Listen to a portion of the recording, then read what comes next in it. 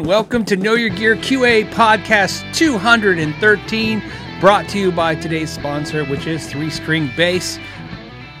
Ibanez, Prestige Boy, came early and says, do you think Gibson Demo Shop on Reverb is worth it? So if you don't know what the Gibson Demo Shop on Reverb is, Gibson has a reverb shop where they sell prototypes sometimes, factory blemishes, used stuff, so like if it was used for maybe a photo spread or something like that, and they let this off, they let that stuff go. Sometimes they're just conceptual models, not even prototypes, just literally things that will never happen. So that's what it is. You can check that out on Reverb. It's called the Gibson Demo Shop. He says they're not priced that much different from new online retailers. Okay. Does the fact that they're stamped demo or mod kill the resale value? That is a yes and no answer, and here's why it's important. This is why you want to be intuitive and you want to know what you're buying if you're going to buy one of those instruments.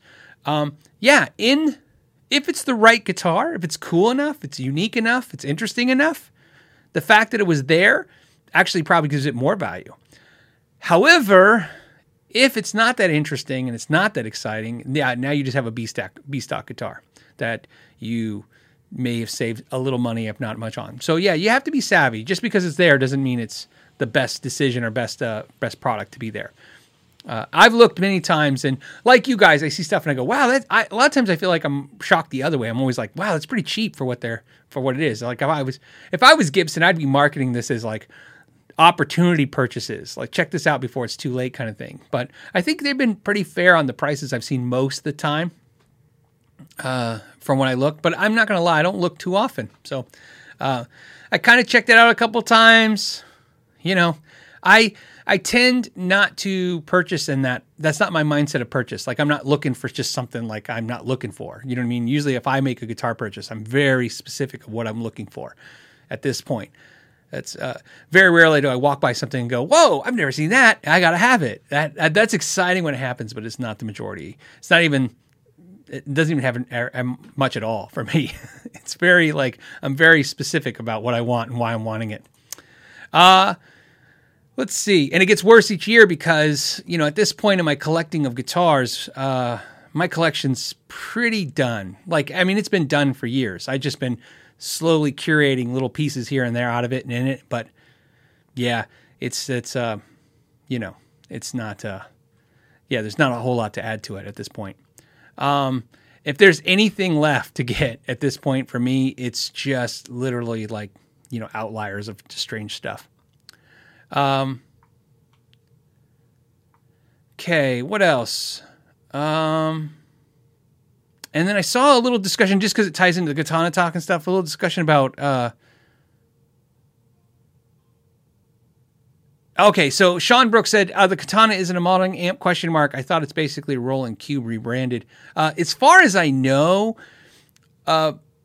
Roland Boss engages in the COSM modeling stuff. So there's some modeling COSM technology and things, but for the most part, they're still building transistor type amplifiers for the most part. I'm not an amp person. You know what I mean? I don't build them. I don't design them. I don't work on them. So my knowledge of amps and their total inner workings is really limited to just being around them for, decades. And it's just what I hear my amp friends saying and stuff when they're discussing stuff. To me, it doesn't, like I said, it doesn't matter what the amp's built like, whether it's all tube or partial tube or hybrid or solid state or digital. There's all kinds of mixes of that stuff. But I think the best way to take away is it's where the sound is coming from, what it's being generated with is what I take away from that knowledge. And in Roland's case, most of the tone is being generated with components versus a chip, if that makes sense. I think the COSM's limited to just some of the effects. And again, that's a very layman's just general thing. I'm sure there's somebody out there that's an amp freak and knows all the right answers and will give them to you, but that's why. And it's the reason I say that is when that was explained to me once, I thought it was interesting because that's kind of how what my ear was interpreting was this sounded a little bit more familiar. Digital, you know what it is? I love these discussions sometimes for me, sometimes more so than for you guys. I think that's the problem I have with digital. It's not that it's, like I said, it's not good or bad. It's familiarity. I'm familiar with the sound of a tube amp and a solid state amp. In other words, I've heard it for so many years that when I hear it, when it's good or bad, I know what it is. Digital is still this thing. Every time I hear it, it's like my brain hasn't determined what in digital is good and bad yet. I feel literally like you could give me a digital product. I don't care what it is, an amplifier, a modeling unit, whatever.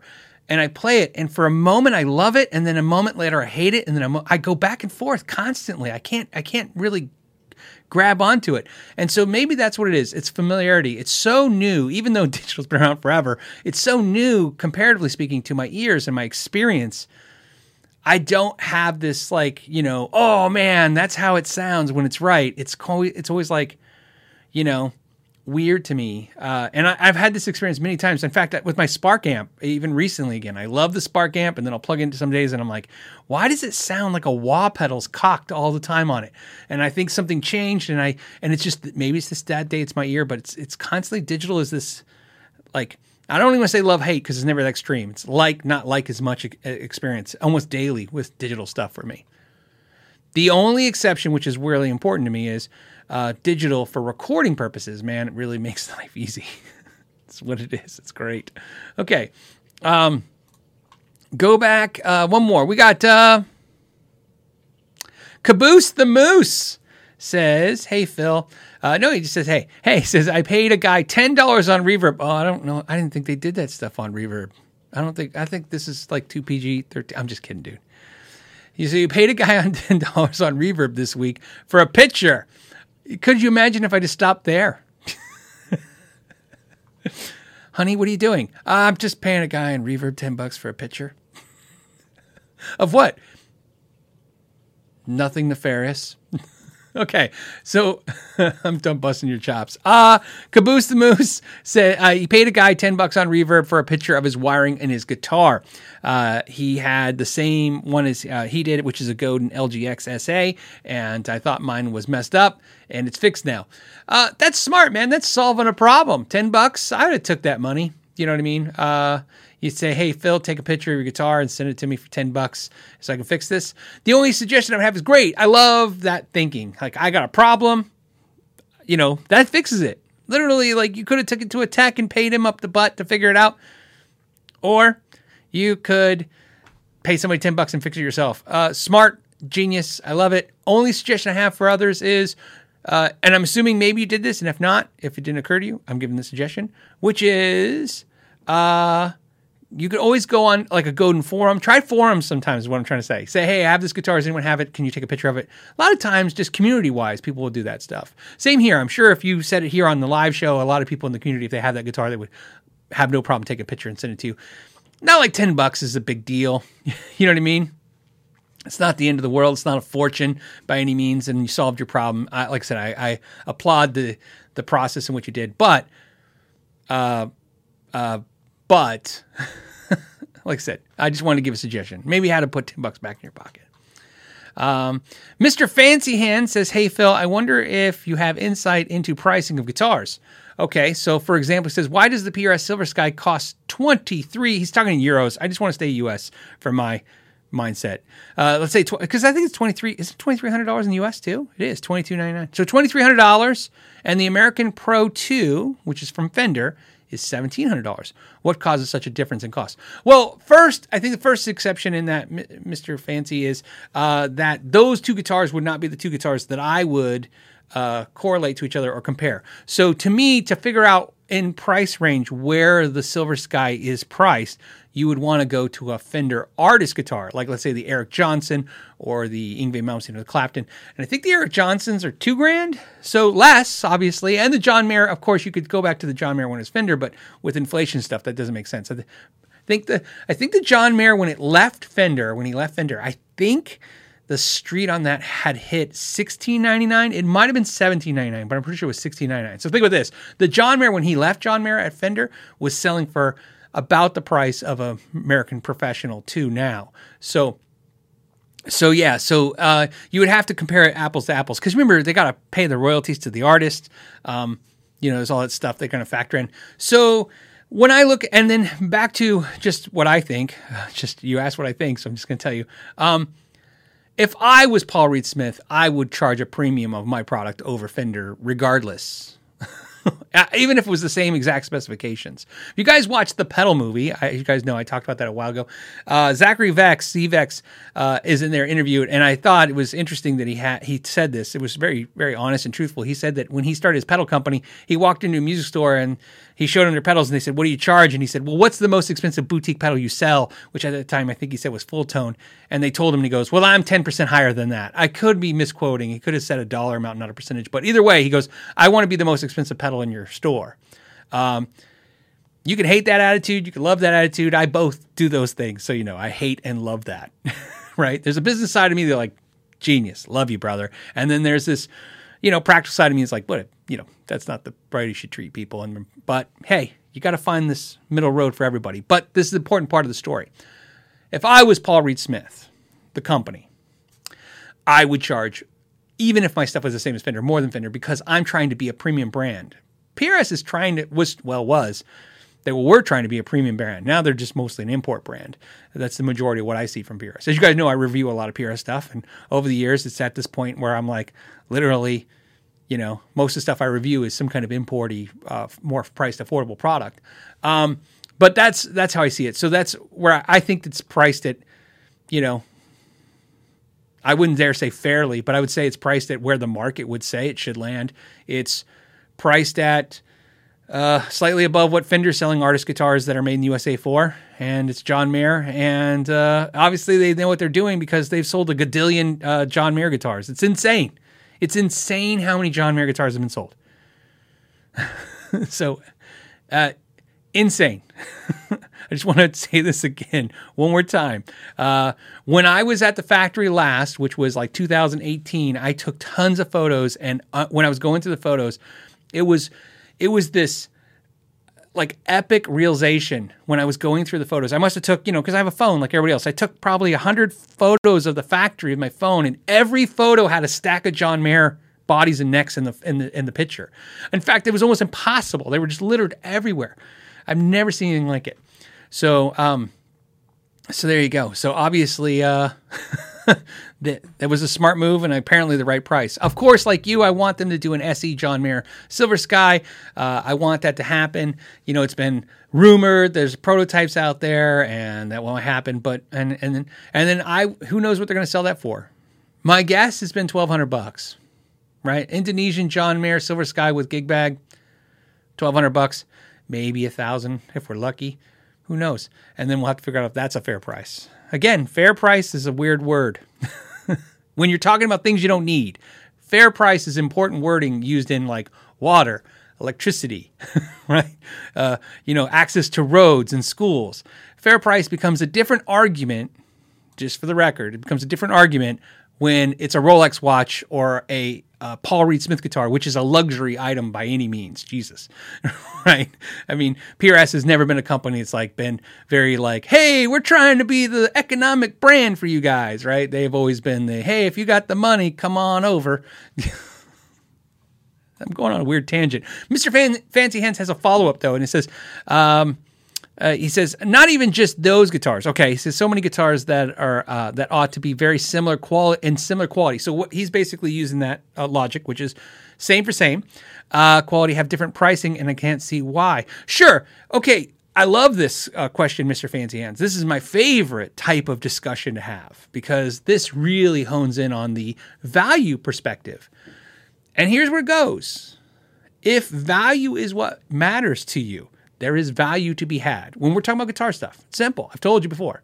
If you want the best quality for the best price, there are companies who give it to you all the time, okay? There are companies that were at all levels. Like if you just want cheap but plays, that's what a Harley Benton is, man. It's a good guitar and it's cheap as hell and it plays and you can take it to a gig and it looks like either a Gibson or a Fender or an ESP, and you have exactly what everyone else has if they have those premium products. In the concept of it functions, it sounds, it plays, it's fine. And it's a damn short amount of money. Like I said, the average Harley Benton price, and if you don't like Harley Benton, pick a brand. There's a ton of those type brands out there. The average price of those guitars are less than some of the parts for the guitars they're copying. So So if that's what matters to you, right? Whether it's your budget or just your desire to not want to pay for a lot of, pay a lot of money for stuff, there it is. If you have a hang up about like, yeah, but I don't like that, I want to buy guitars maybe from your country, whether you're in Germany or Europe, or I know Germany's in Europe, but you get the idea, the US, whatever. Well, then there's brands within every country that's a little bit more affordable. In the US, of course, you can buy some of the stripped down Gibson models, or you can get off-brand companies like Texas Toast, or brands where they're smaller shops and they give you a lot more for your money for what they're doing. I did a video yesterday with Kiesel. Same thing. I thought the Kiesel was a really crazy good price. And I'll defend that in a second too, because some of you guys are going to have an interesting take on the Kiesel thing. But there's something funny to talk about with that guitar. This guitar right here that I'm pointing at. But my point is like there's companies like Godin, there's Godin, I'm sorry, and there's a lot of ways to get prices. G&L, there's a lot of ways to get a lot of value for the price. There are companies, though, that are unapologetic about this. And I always find they're the ones that become the discussion on the podcast, which is always strange to me. Paul Reed Smith and Gibson has been giving us the, if you got the money, we have a product for you attitude for decades. They have never been apologetic about it. So when people tell me they're priced too high, I'm like, yeah, and they don't care, right? It's like high-end luxury anything, cars, watches, you name it. They are a brand that, like I told you about the Zachary Fex story, they have said, okay, what's everybody charging? We want to be more than that because we're premium branding. It doesn't mean they're the best. It doesn't mean I'm saying you should buy it. It means exactly what I said. They're not, So to answer Mr. Fancy's question about why similar guitars are different prices, well, a lot of times it's branding, but it's really always comes down to the same old story we always say, which is people charge what they can. That's what it is. You charge as much as you can. And that means even when somebody says, oh, I'm making stuff affordable, that's just them still charging what they can. They're trying to make stuff affordable. Sean Brooks says, why doesn't Porsche make affordable cars? Yeah, it's the same logic. Yes, I know where you're going with it, but that's the point of this. And the reason I talk about this, but keep in mind, here's the beautiful part. Even in today's 2021 crazy market world, you can always find deals. Always. If that's something that matters to you. It matters to me because, I have enough guitars. I've said this for years on the podcast. I'm a broken record. I enjoy buying a guitar, enjoy playing guitars. I love trying new things. I do this stuff. I need none of this stuff. And so if I can do it and justify it in my head to be more affordable, or do the right by my family and do right by my desire to want to try new stuff and play stuff and enjoy this stuff, I find the balance for me. So, and then a lot of you guys talk about some brands. Heritage guitars are also pricey. Well, a lot of brands are becoming more pricey. A lot of brands that were known for being affordable are becoming more pricey real fast. We can see that. I can tell you right now, if I see it, and daily, I see daily comments on the videos. There's 750 videos I have. I see at least 3 or 4 a day now, which is way more. I used to see maybe 1 a month. I see 3 or 4 a day now. Comments saying, "Nice video, Phil." Sometimes, if I'm lucky, they say that, but they'll say, or I, enjoyed the video, or thanks for the video, or whatever they're saying. They're talking about the video. Sometimes complimentary, sometimes not as much. But there's this precursor that says, "Nice video, but the guitar in the video is now $200 more than you said, or it's $100 more than you said, or it's double what you said." I'm seeing it more and more now. So obviously we're seeing the prices of guitars go up considerably fast, because it's to the point where I'm seeing it every day. People are like, "Hey, nice video, but the guitar is not what you said. It's more," because of the inflation and stuff and all the situations in the world. So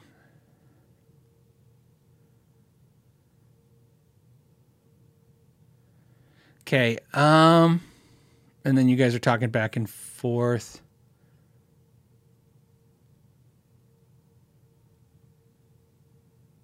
Okay, this is Pedro DB says, "Hi Phil from the UK." Hey UK, says, "Parker Fly fan here." I am a Parker Fly fan as well. "Congratulations on your beautiful new white one." Yep. And he says, "Which version of the Fly, pre-refined or refined, do you prefer and why?" So I hope you guys will indulge me on this, please. I've told you this, I've talked about this before. I've been to over about 30 guitar factories, 33 to be exact, guitar factories and large shops.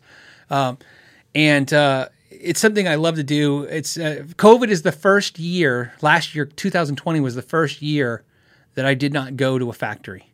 I've gone to not even one a year, usually 2 or 3 times a year for many years now. I've gone to a shop or factory. Because that's what I love to do. I love to check things out and learn and the funny story about the refined and pre-refined is I say been to, it doesn't exist anymore. I went to the Parker factory, I want to say in 2012. It might have been 2013, around that time, right? Post 2010. And it was funny because and this is answering your question about the refined versus pre-refined. Everybody focuses on the internet. Let me tell you why this sticks in my head, what I'm about to tell you. I went to the Parker factory and I watched them build a Parker Fly guitar. This is the only factory I've been to that I've ever had this particular thought. I've been to factories where I've been impressed. I've been to factories where I wasn't impressed. I've been to factories where I understood the market and been to factories where I haven't. When I went to the factory tour at Parker and I watched them build a Parker, not even at the end, just during the day, I remember thinking, why? Why do they make this guitar? This is so much work. Like, it was the craziest thing I ever watched. By the time they completed the touring of showing me how a guitar was built, I ended with, that is so much work. Why? How could there be any money in this? This doesn't make any sense. I could not reasonably understand why anyone would A, do this, or B, how it's even being done. I watched them build what I thought was the most complicated thing I've ever seen. In fact, to this day, it's the only one that doesn't feel like I actually watched a guitar being built. It was like, I feel like I watched like somebody who's got a multi-$100 million contract with NASA to build parts for the shuttle. That's what it felt like watching them just carve wood and put epoxy and carbon and do all this stuff. Now, here's why this is a story that's relevant, hopefully, to you, because it's relevant to me. After I watched this, what I thought was insanity, and left and got home, I flew home because they're in Illinois. I got home and I remember thinking, like, that was nuts. And then shortly after that, they closed. I'm laughing, not because they closed. I'm laughing because, yeah, I could see that in today's day and age. You know what I mean? There's no way the consumer could understand the insane amount of work being put in. So this is why I'm answering your question this way. When people talk about the refined and pre-refined guitars, which is basically before US music and then post US music, there are differences in the guitars. There's all kinds of things. But overall, here's what I learned. Parkers are not engineered perfection. Parkers are actually, just like every guitar, they're extremely hard to get right and they're very easy to get wrong. And sometimes some are beauties and some are not. The white one that I just bought, I think I said this, I played that guitar in 2013. A customer of mine who's also a good friend, he was a customer, now he's a good friend. So he had me work on that guitar and I told him it was my favorite one I ever played, and if he ever sells it, I want it. And that's why I bought it. It is a refined. But it doesn't. I didn't buy it for that reason. In fact, I could care less. I've picked up pre-refines that were great. I've picked up refines that were great, and I've picked up both that had issues. Because, like I said, when it's watching them build it, you can tell. I don't want to go into it. It'd take an hour just to explain the process. But the importance of this is. That, like I said, if they don't do it perfect, it's not the same. It's not what it is. So there you go. All right. Let's go to the next question. Do I have any more of the preloaded before the show started questions? Here's a quick one. I just want to give it to quick because it was quick. I grabbed it. It was easy. Jen said, "Hey Phil, love the show. I want to skip all Jen's just saying nice flattering things. I appreciate that. I want to get to the question. It says, what pickups would you recommend for the PRS S2 semi-hollow HH? I have that guitar. I have the semi-hollow PRS single cut HH to make it sound more sparkly with with the single coils, but without hum. Well, here's here's the kick. You can't. Not really. But here's what I would say. If I was going, I like the pickups that are in the S2s. They're a little dark.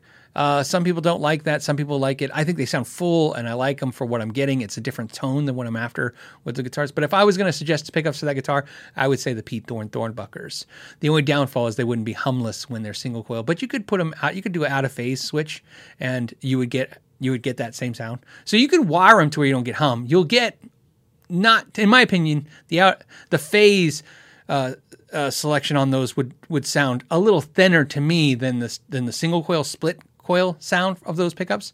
But you could do both. You could wire it up to where both. But that's the pickups I would suggest, and I just wanted to do that because I put a set of Thornbuckers in an S2, and it sounded fantastic. I was really impressed with it. Okay, what do we got? We got more questions, I'm sure. Okay, here's a question again, and I'm going to get to some super chats too and do some other stuff and get some. There's another thing that came up. I had an experience this week, so after the show, I got something very exciting to do today, which is I got 2 Bad Cat amps here. I have a hand wired and a PCB or whatever non-hand wired amp to compare and do, and I'll have a video soon on that after I get some experience checking them out and learning about them. So I'm excited about that. But the other thing is I bought a Mesa Boogie amp, and I got some emails from you guys. A couple of you guys sent me emails saying that you have Mesa Boogie dealers that are no longer Mesa Boogie dealers. And it's because, and I'm going to tell you this is what people told me in emails. So this is not any kind of factual stuff. I don't know. This isn't like a vetted source. People said, "Hey, Phil, have you seen Mesa Boogie dealers have been cut loose because they got to buy Gibson now?" Now, one in particular said that they were told that they had to buy $200. The person was saying the store told them they had to buy $250,000 worth of Gibson to be a Mesa Boogie dealer. I don't know that to be true, and in my experience in the industry says that doesn't sound right at all. Gibson used to charge $80,000 to be a dealer if you could be a dealer. You got to get approved, not only credit wise, but you got to get approved for your area and everything, right? But if you could, it was like $80K worth of orders, and then they would disperse them $20,000 worth of orders each quarter. And that's what the buy-in for Gibson is. And of course, that's, that changes all the time. So who knows what the current buy-in is? I can't imagine it's $250,000, but who the hell knows at this point? But because the last I've heard in the industry is that even if you wanted to be a Gibson dealer, you can't because they don't have inventory to ship you. The importance of this is I had an experience that aligns my experience with these emails I'm getting about Mesa Boogie, which is I decided to buy another Mesa Boogie. I like Mesa Boogies, as you know. Like I love my Friedmans. I like Marshalls. I like Fenders, and I like Mesa Boogies. It's the 3 biggies, right? Or 4 biggies. And here's what happened. I wanted to buy a Mesa Boogie from some mom and pop dealers I know, and both the mom and pop dealers I reached out told me they're no longer Mesa dealers because they were basically told the same thing. All they told me was they were told that to keep Mesa Boogie they had to be a Gibson dealer, so they let it go. So I ended up buying my Mesa Boogie from Sweetwater. I like the Sweetwater folks. As you know, I talk about them quite often. They've been really nice to the channel and supportive of the channel. But of course, like I said, especially stuff like Mesa Boogie, where it's a flat rate, you're going to pay the same price. I try to give that money, especially to a mom and pop, because it's not even asking for a discount. You're going to pay them full price. They get to actually make some money. So what's interesting about that is I went back and looked, and I was right. I seen articles, and I saw videos where people from Gibson specifically said they weren't going to mess with Mesa Boogie and everything would stay the same. I'm really confused that they said that, and within months, like no time, it became obviously no, these dealers are not. But I don't know that to be true. That's why I'm actually talking about this today.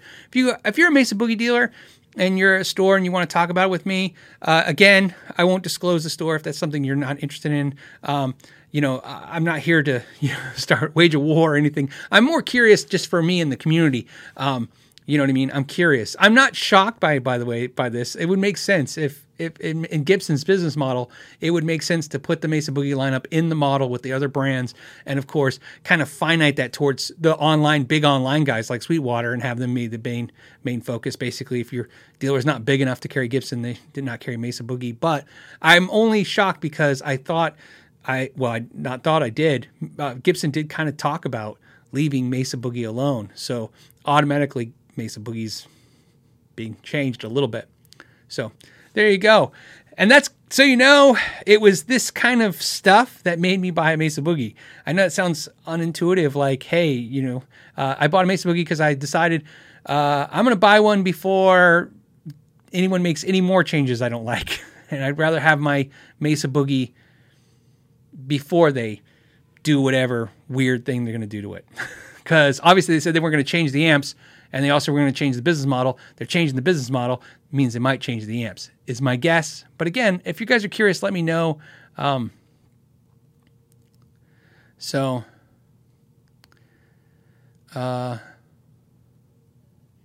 real question, so I'm just looking at some comments. Let's get onto it. It says, Bike Kitty 77 says, the real question is, will the Mesa Boogie Hollywood store carry stuff like Sir and Anderson anymore? Seems like it would really shine a light on Gibson's quality. Yeah, well, again, it's really comes back down to, Mesa Boogie is going to be Gibsonized, obviously, is what this implies. This is what this implies. Really interesting. Gibson is a company, as you know, I continually support by buying their guitars. You know what I mean? I own, like I said, I've said this many times, I own more Gibsons than any other brand of guitar. I like my Gibsons. I don't know why.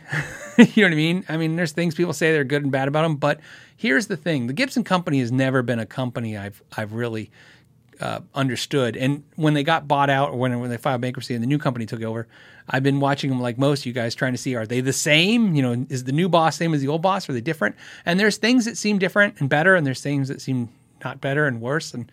But ultimately, you know, if you don't like it, you can always buy used Gibsons and not have to worry about it. But like I said, it's just a discussion I like to discuss with you guys because I'm always curious. So, let's see. I'm looking at if any of you have any insights or any thoughts on this. And again, if you want to direct anything towards me, question mark first. That way I know you're telling it to me. Hold on. Yeah, Dirt Racer X. I just bought a Mesa Recto 112 from Sweetwater 2 weeks ago, and that's the only place I could find them. Same here. It was really crazy. In fact, I to add to that, not only did the dealers I know not carry it anymore, the other dealers I knew, they just didn't have it in stock, but they weren't explaining why. So, yeah, I'm curious to see what's coming down the pike. It'll be interesting. Okay. Yeah, a lot of people talking about buying their Mesa Boogies from Sweetwater. Well, like I said, at least if you got, I don't mind supporting Sweetwater. I just, like I said, I was trying to support some mom and pops first, if I can. All right, let's hit some more questions. What do we have? We have to refresh this.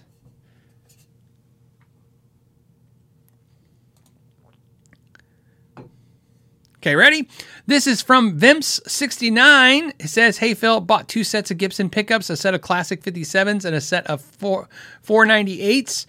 I have 2 guitars, an SG and an Explorer. Which pickups would you put in each guitar? Just, again, preferences are just preferences. Me, I'd put the 57s in the SG and the 498s in the Explorer. That'd be my guess. That's what I would do if I was given those pickups. I guess Zylgil says, hey, heard a lot of people say the Junior amps sound boxy. Others love it. Wonder why that is. I think the mismatch between EU-US impulse.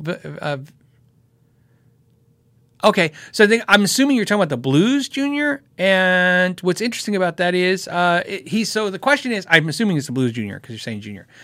Some people are saying they sound boxy, and he's wondering if it's the difference between the voltage in the EU and the US. I like the Blues Junior. Yeah, it sounds a little boxy. Look, that's part of the problem when you basically pack an amp tight. I mean, you're not letting a lot of that sound get in the cabinet come through because it's just like it's got nowhere to go. It goes right out real fast. So,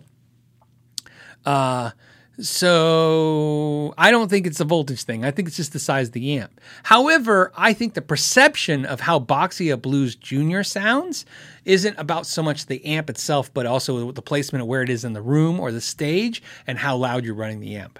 So that's why, like I said, I've always liked the Blues Jr. And as you guys know, I really, really like my Princeton 68 now. And when people ask me why, it's not because I like one better than the other amp. In the situation I use my amp, it worked out to be the best.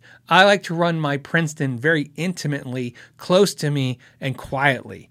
And it just does what I want it to do like that. Because I believe it's because the 10-inch speaker just... it breaks up a little easier. It does a couple things a little easier than the 12-inch speaker. It just happens to be the way the amp's designed, and it just does what I want it to do without turning it up as loud.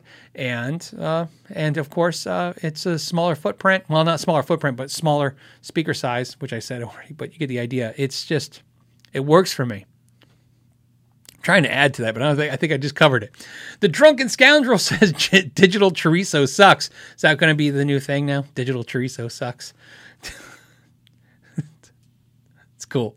All right, ER Webster. What's up, ER? How's it going? Says, have you ever had a tremolo bridge that didn't keep tuning very well that was corrected by swapping out the springs? Not that I can remember. Like nothing sticks out in my head is like, oh, this bridge was horrible and I changed the springs. What I can tell you is changing springs has definitely changed the way the bridge feels over and over again when dealing with customers. And sometimes changing them out changes. No, that's about it. See, I feel like these questions are more straightforward. The answer's going to have to be straightforward too. So I'm not shocked to hear that it happened to you. If it did, you change out the springs and it's staying in tune better. That makes sense. But no, in my experience, here's what they do. Changing out the springs not only changes the feel of the bridge, a lot of times I've noticed, but it also changes how well the bridge, where the bridge sits, where it sits. Sometimes the bridges don't find that sweet spot where you want them to, no matter how much you adjust those two screws. And sometimes those springs really, really help with that. Jeff says, how do you go about picking that one amp? Oh man, you're asking the wrong person. I don't have one amp. It says, like what made you decide the Princeton ESP when you have, it's like one continuous sentence. Hold on. Like what made you decide on the Princeton? I'm going to assume that's a period. ESP, when you have out, there are a lot of high-end to choose from.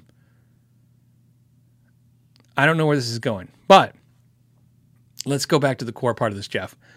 How do you go about picking that one amp? I don't know, man. This is the sad part.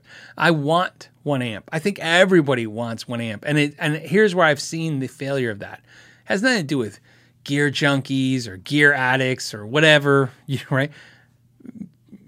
Everybody has this problem, picking one thing. Even, Eddie Van Halen couldn't pick one amp. You know what I mean? No one could pick one amp. You know what I mean? It's tough.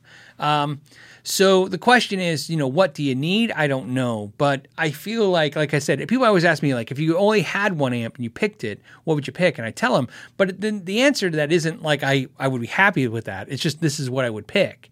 To me though, here's the best question. Like, the question, how many guitars you need? And I always say, you don't need any, so it's up to you. And somebody says one more. When it comes to amps, how many amps do you need? You know what I mean? Physically, like how many amps do I think I need? 3.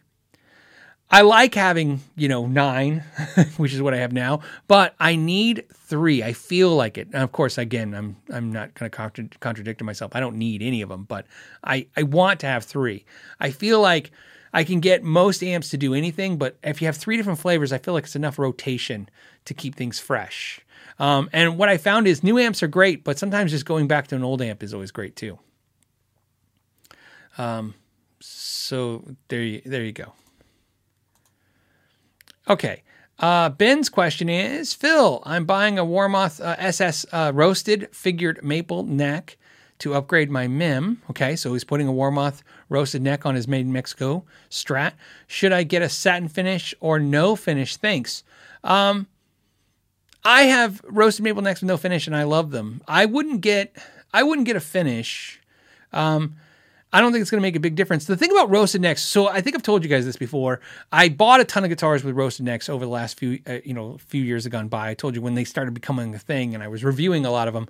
And because I have a channel, where we review gear and we talk about stuff, I wanted to be versed in this information. So I got as many roasted necks as I could from different brands, and I think I learned a lot. And what I really learned was not all roasted necks are equal, for sure. Not even just the way that they roast the necks or do the necks, it's just how long they do the necks, and there's a lot of variables in that. But really, what I really learned is the necks are hard, and they literally do what they do, or they say they do. They basically stay very stable, but they also dent and scratch very easy.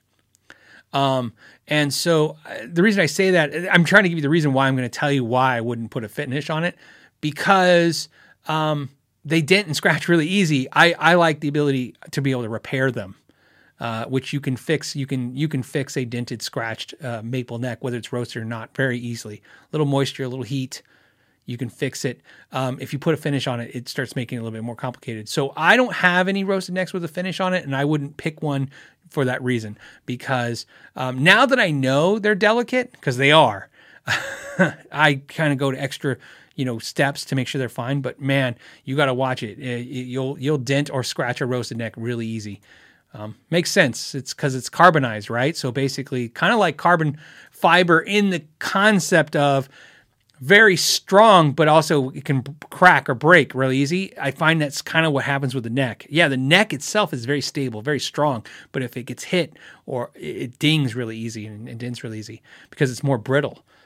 That's the experience I've had. And that is more so the problem the more the neck is roasted. So assuming the company didn't stain it or try any trickery, the darker your neck, the more I find that problem to be. So I've learned, like for me, I want the necks lightly roasted. It's stupid conversations we have. I'm saying things like that, but it's true. Lightly roasted. I want it roasted enough to where, again, it gets some of the stability, get some of the sugars and the moisture out of the neck, and it does what they say it does. And also it looks great, because that's one of the things I like about it too, is aesthetically I like the way it looks, but also not so much that it becomes, like I said, all the problems I don't like become worse. So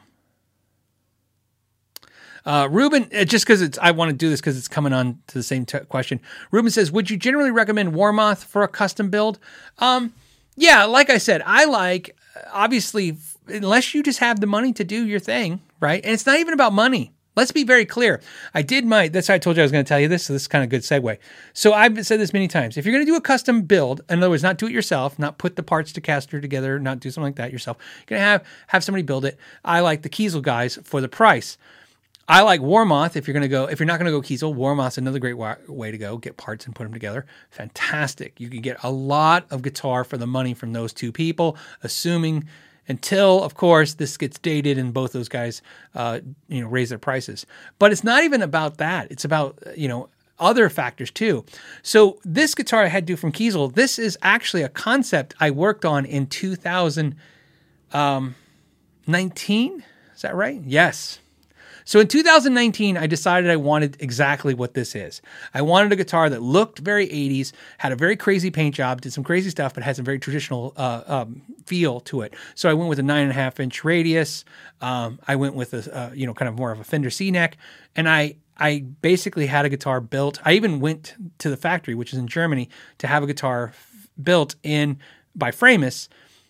And it's still not built. It's been 2 years. In fact, June next month, which is in a week, will be 2 years from when I picked out the woods and ordered the guitars. It's still not done.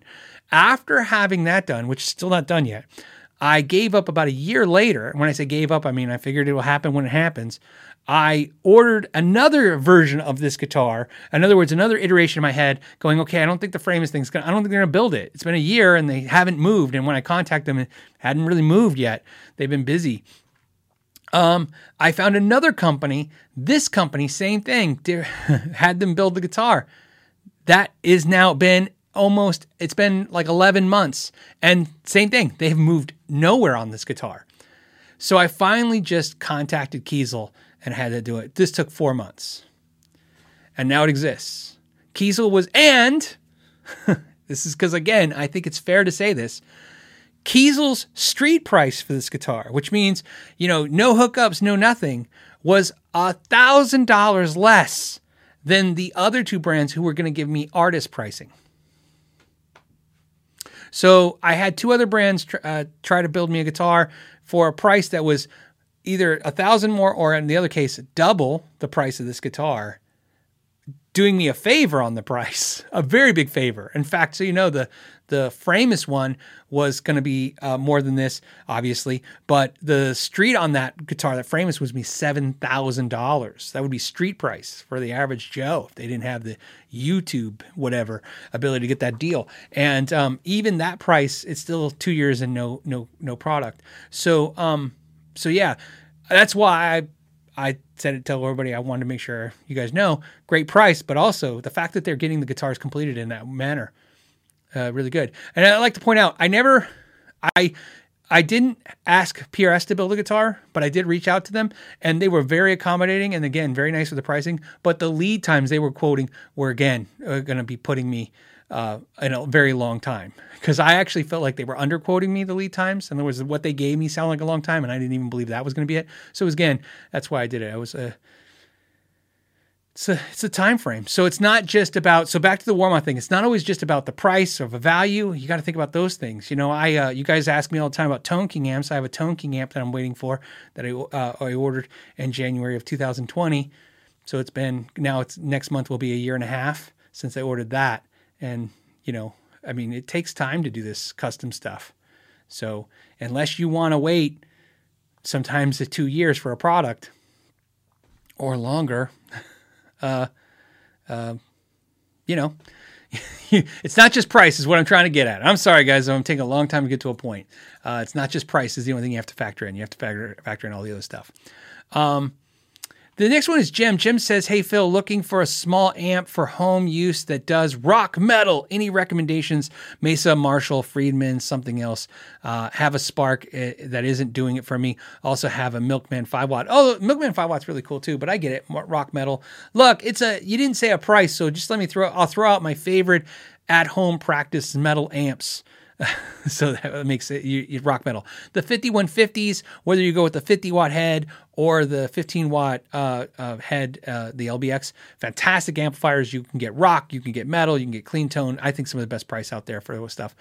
From Mesa Boogie, I like the Mark V Mini, the 25-watt head, or the Mesa Boogie Rectoverb 25. And that's if you want reverb. You can go Recto if you don't need reverb. Great amps. And you can pick up like some of those I mentioned from Mesa Boogie for $1,000 used, and they're built really well. Again, quality from Marshall in that range. Like I said, I really like the JVM, but they don't make a small amp. That's for sure. So from Marshall, I guess I would suggest rock great for metal, maybe the DSL 20. And again, I think of that as being rock. It will do metal okay as long as you're not new metal. That's a great amp. Friedman doesn't do the metal thing, but if I was going to suggest a Friedman for that, it would be the JJ Junior. That amp was probably the most aggressive, smaller amplifier for that sound for sure. So there you go. Those are some suggestions. And then, of course, there's tons of others. There's you'll see in the comments, somebody's going to put it in there. There's orange. It just goes on and on. There's the Inger Fireball 25 is a $1,200. It's assuming it's still $1,200. It was a $1,200 made in Germany amp. I have that one really, really good as I look around the room. All of those work great.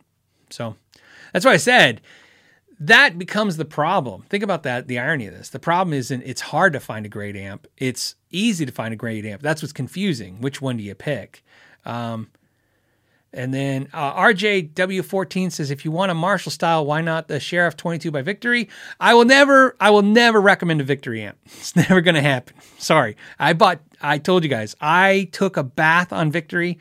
I had 2 Krakens and both went bad, and it was obviously not bad like they went bad like I had them and they went bad. They were defective from the box, and Victory was the most unhelpful company ever. In fact, I lost a fortune on those amps. And so although I like I said, I've liked the other Victory amps and I like the Krakens,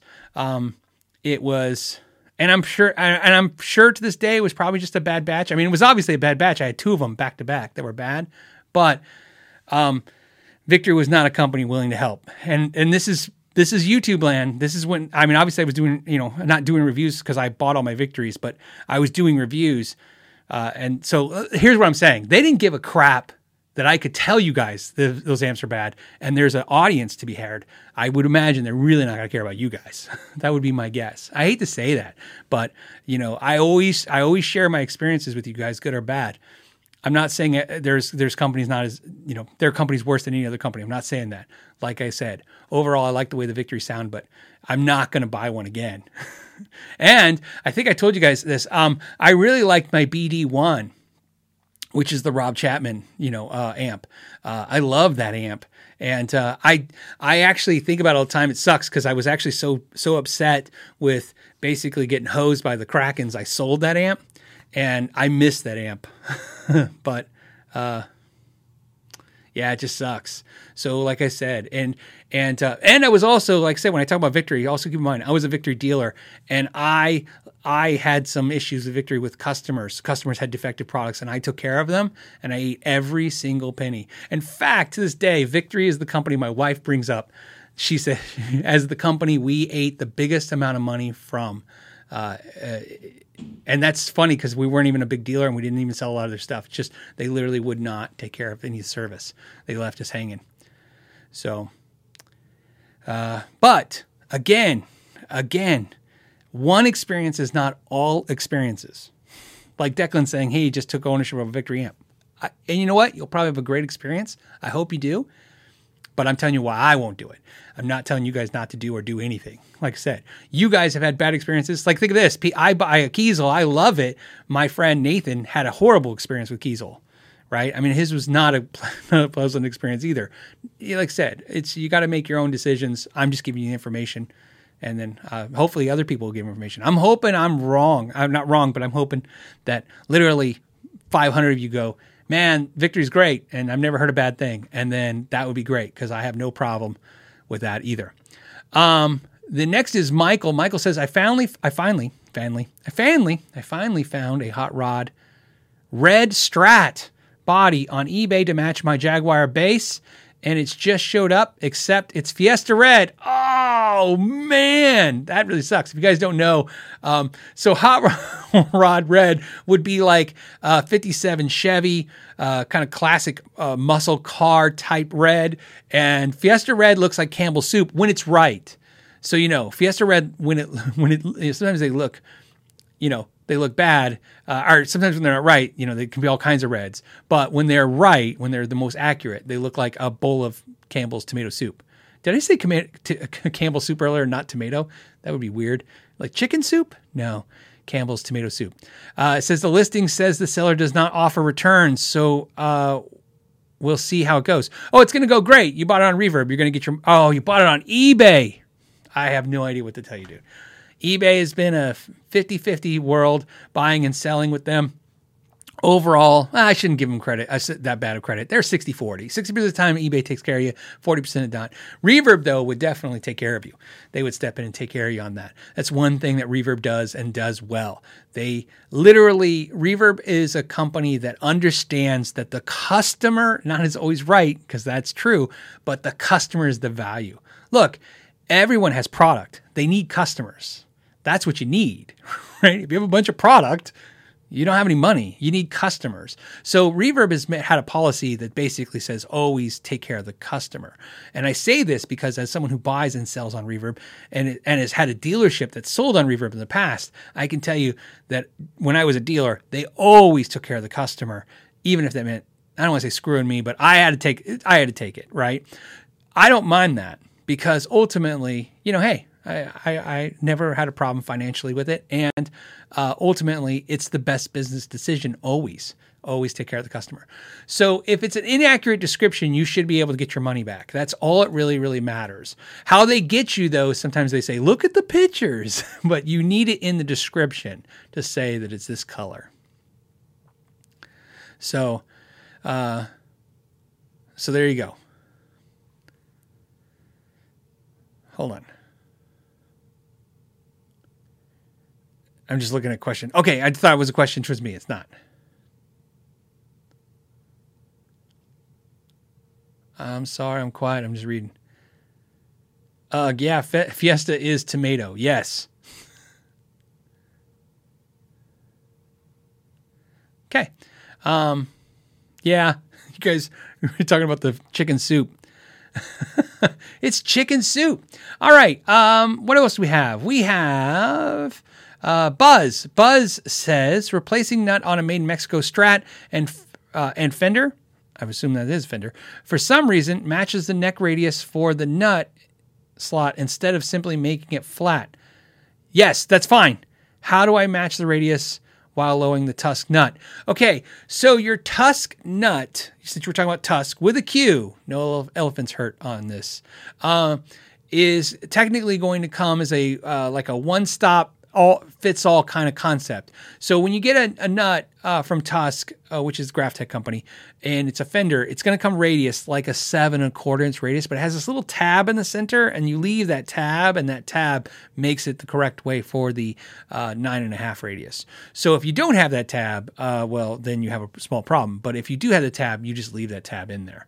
That will fix your problem, if that helps. That should help. Yes.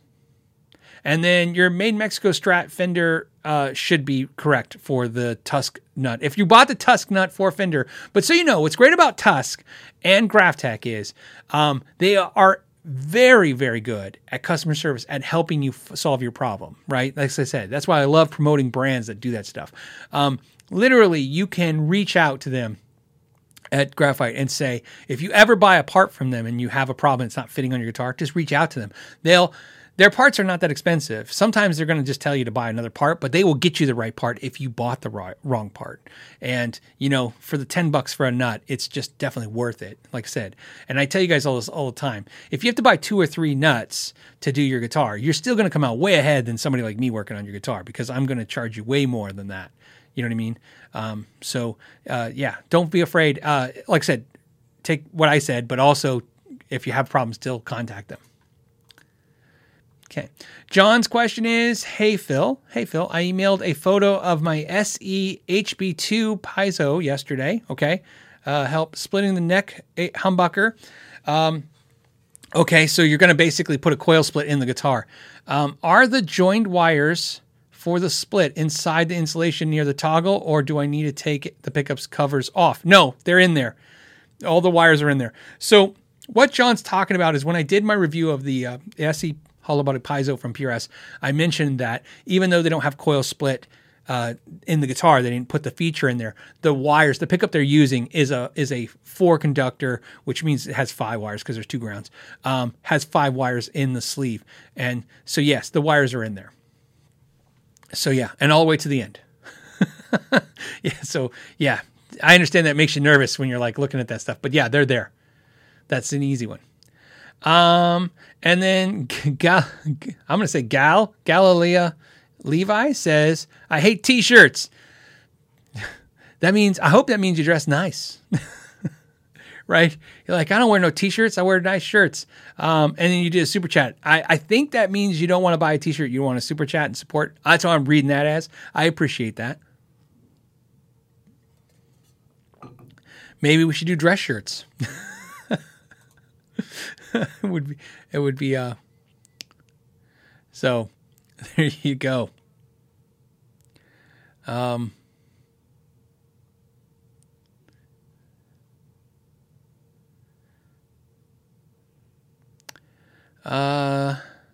Okay, Overdrive Guitar Channel says GraphTech didn't help me. The nut they had me buy didn't fit my Ibanez, and they just kept saying it was the right one. So interesting. I'm really curious to see what guitar and what it was that it wasn't right. Because like I said, they're usually Johnny on the spot when it comes to it. But there is going to be a situation where, and again, it's possible, I don't think it's likely, it's possible where your guitar is weird enough to where they have a nut that kind of fits it and they're telling you that's right. I mean, sometimes you're lucky. You know what I mean? If you have, when it comes to Graphtec, if you have the traditional guitars, you're set. If you have an Epiphone, if you have a Gibson, if you have a Fender American or Fender made in Mexico, you know what I mean? Life's pretty easy. You know what I mean? They make a nut that fits most of those stuff. But then when it gets a little in the weeds, it gets a little tricky for them. But sadly enough, with my experience with them over the years, is if they're telling you it's the right nut, my guess is they're probably right. So you know, and if it's not working, it might be a user error thing. That would be my guess, because like I said, I've had to get on the phone with them too for, you know, over the years and with an issue. And my experience was, even though I was like pretty sure that they were, you know, what they were telling me was wrong, it was pretty much right. I mean, they're pretty into their thing. So, you know, they're pretty in their game. But you can always, like I said, you can always, I don't know, send me a picture. I'm curious to see. Like I said, send me that stuff. Like I said, I pretty much can't get to emails right now, but if you send this, at least I'll try to put this on a priority because it's an interesting subject. Okay. I'm going to try to scan the community to see what you guys are talking about, if there's any questions. I know I have super chats, but I try not to stay all on that screen for too long.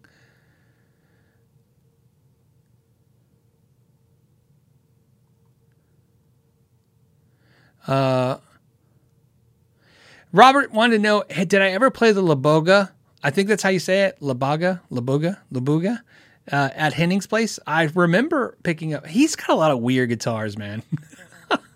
Henning's, because he's in Europe, there are all these European builders that you never see here in the States. So when I was there, I was picking up all these really crazy guitars, and every guitar at Henning's house that was this brand I never heard of, and it was like, this is $8,000, and this is $10,000, and this is $7,000, this is $12,000, and every one of them I was like, oh, that's cool, because they are cool. But yeah, like stuff I never played or seen before. I'm pretty sure that's the guitar I played though when I was at the Hughes and Kittner event, and he was there. If I'm recalling correctly. But what I can tell you is none of the guitars I ever picked up at his house or at the events where he was at, these you know, different brands, were like anything where I went, oh really? You know, everything was like, oh yeah, I can see that. Yeah, a lot of hand time, a lot of, you know, again, small runs, small builders, high cost stuff to do. Yeah, so there you go. That gives you insight.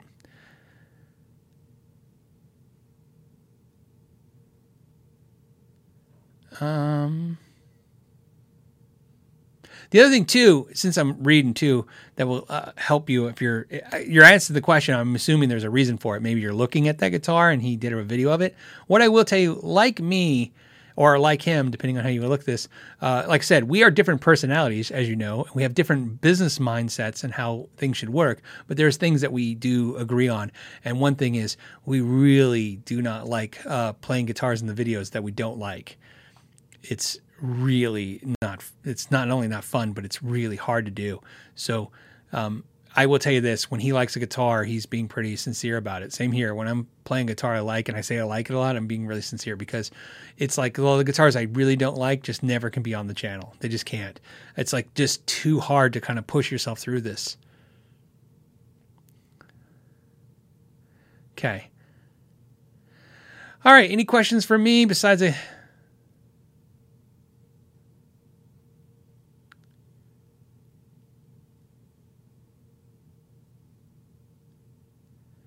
Thor wants to say, hey, greetings from Denmark. Do you have, since it's, you know, European time zone day, do you have any favorite guitar body styles? Mine is the 335, mostly due to the looks. You know, what's funny is that's where I lucked out.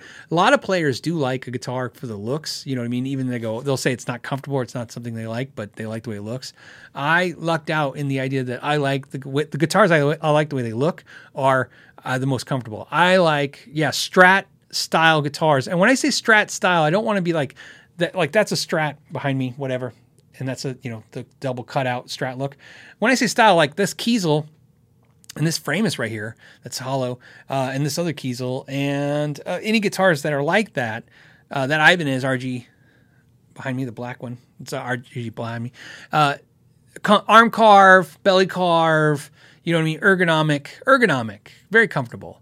You know what I mean? if I, it's funny. I was thinking about this the other day. Somebody always asks me, like, in these videos, like, if you were a millionaire, what would you do and what would you buy? And I think about this all the time and I go, I think the real question for me is not if I was a millionaire. If I didn't care about money, because that's really what somebody implies. If you have a lot of money, you don't have to worry about it as much and you don't have to fixate on it.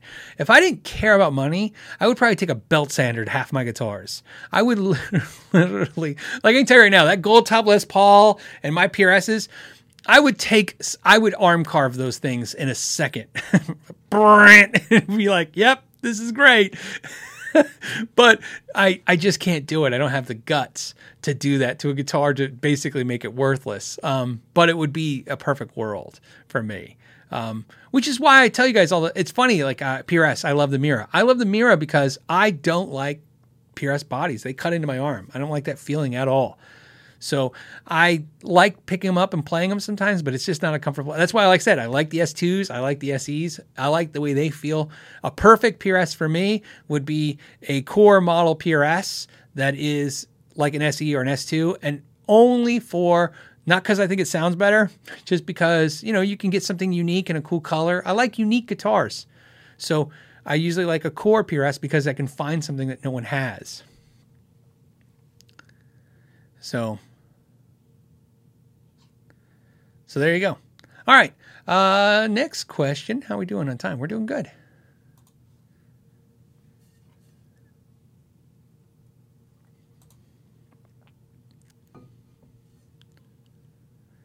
Okay. This one is from a bunch of letters.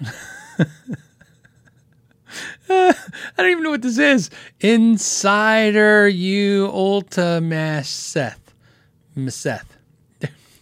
I don't even know where that starts and ends. What's some mods you've made that took a guitar from an 8 to a 10 to a 10 or 11 to 10? So in other words, what are some mods that took a guitar that was, like a B and took it to an A, right? An 8 to a 10. What are some mods that took a guitar from, nothing really stands out. Everything in a mod is like changes it. I've never like done anything to a guitar and went, man, that now this guitar is just awesome. There's things that it adds like features. So I don't try to keep it more specific instead of thinking about a customer guitar that I've done. I'm trying to think about a personal guitar that I've modded in some way. And I still don't have an answer for you. Isn't that funny? Like there's nothing I can think of. Like not even a drop tuner, not even changing out pickups. I mean, most guitars that I like, if I mod something on them, it definitely makes them better. So technically that's the problem. Every guitar is a little better once I've done something like that. This is horrible, but let me actually tell you something the opposite way, because that happens more. So in other words, taking a guitar that's an 8 and making it a 10 happens a lot. What doesn't happen a lot is when you take a guitar that's an 8 and you modify it, it makes it a 6. That doesn't happen as often, but it does happen. And times that's happened. The S2, I think about the PRS S2s is a perfect example. I took my first S2 that I loved. I took those stock pickups out that I said were a little dark. Some people call them a little muddy because they're a little dark. And I put in some better, higher quality pickups, and I just didn't love it. And I put the originals back. So my S2 is stock. So think about this. There's a ton of times where I've modded guitars and then the mods didn't make them better. My Mira, my PRS Mira, same thing. I modded it, put in better pickups. As you guys know, I like the metal in the bridge and the 57 in the neck. Put those in there, did not like it. Put those stock Miras back in there. Sometimes the guitar is just perfect stock the way it is. So that happens. The biggest culprit for me for mods gone wrong are Strats. A lot of times you have a Strat that sounds good, but it's stock. So Made in Mexico is the biggest victim of this. You have a stock Made in Mexico Strat, and you're like, I'm gonna put some crazy expensive pickups in it, and you do that, and a lot of times it's just not better. It's not that it's just a little better, and you don't validate the money. It's actually just not better. It's worse, and you realize that some companies, even like Fender, even though we like to talk about how they focus on making things more affordable and more profit for them, they're also smart at figuring out what customers want. Let's give all these companies credit. They do get credit for that too. They not only figure out like how can I make it a little cheaper and how can I get the customer to pay a little more, they also figure out how can I make it exactly what the customer wants. In fact, Fender is probably my go-to, and Gibson then after that, by the way, for in my head when I think of a company that literally you can, in my opinion, 9 out of 10 times stay with stock stuff in their guitars and be happy with it. So...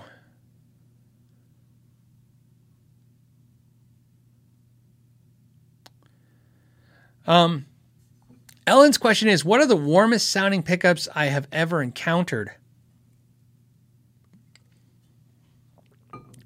That's a good question. I'm trying to think in my head, what pickups do I think of like really smooth out the, because some pickups are really bright. Smooth. I'm trying to think, warms up the sound. I don't know. Isn't that funny? I feel like I should have an answer to that. I do so many pickup installs and I mess with pickups so much. You know, it's funny. I'll tell you this, and this is why the question is probably a little tricky. This is usually not the problem. So, more players are trying to get more clarity and brightness out of a sound and not warm it up.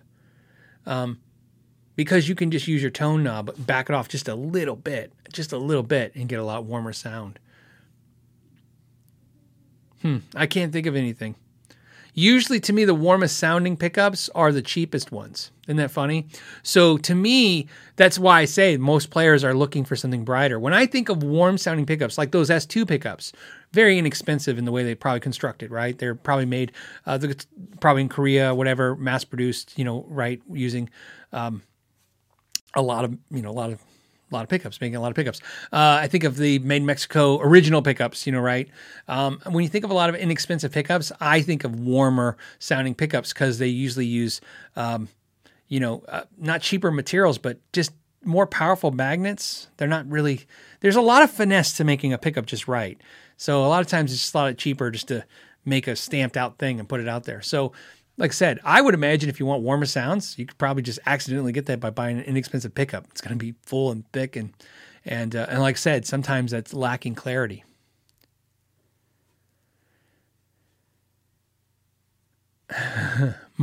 Moan says, how do I improve the tone of my fingers without gear? Well, your fingers don't have tone, so that makes it easy. You have technique, right?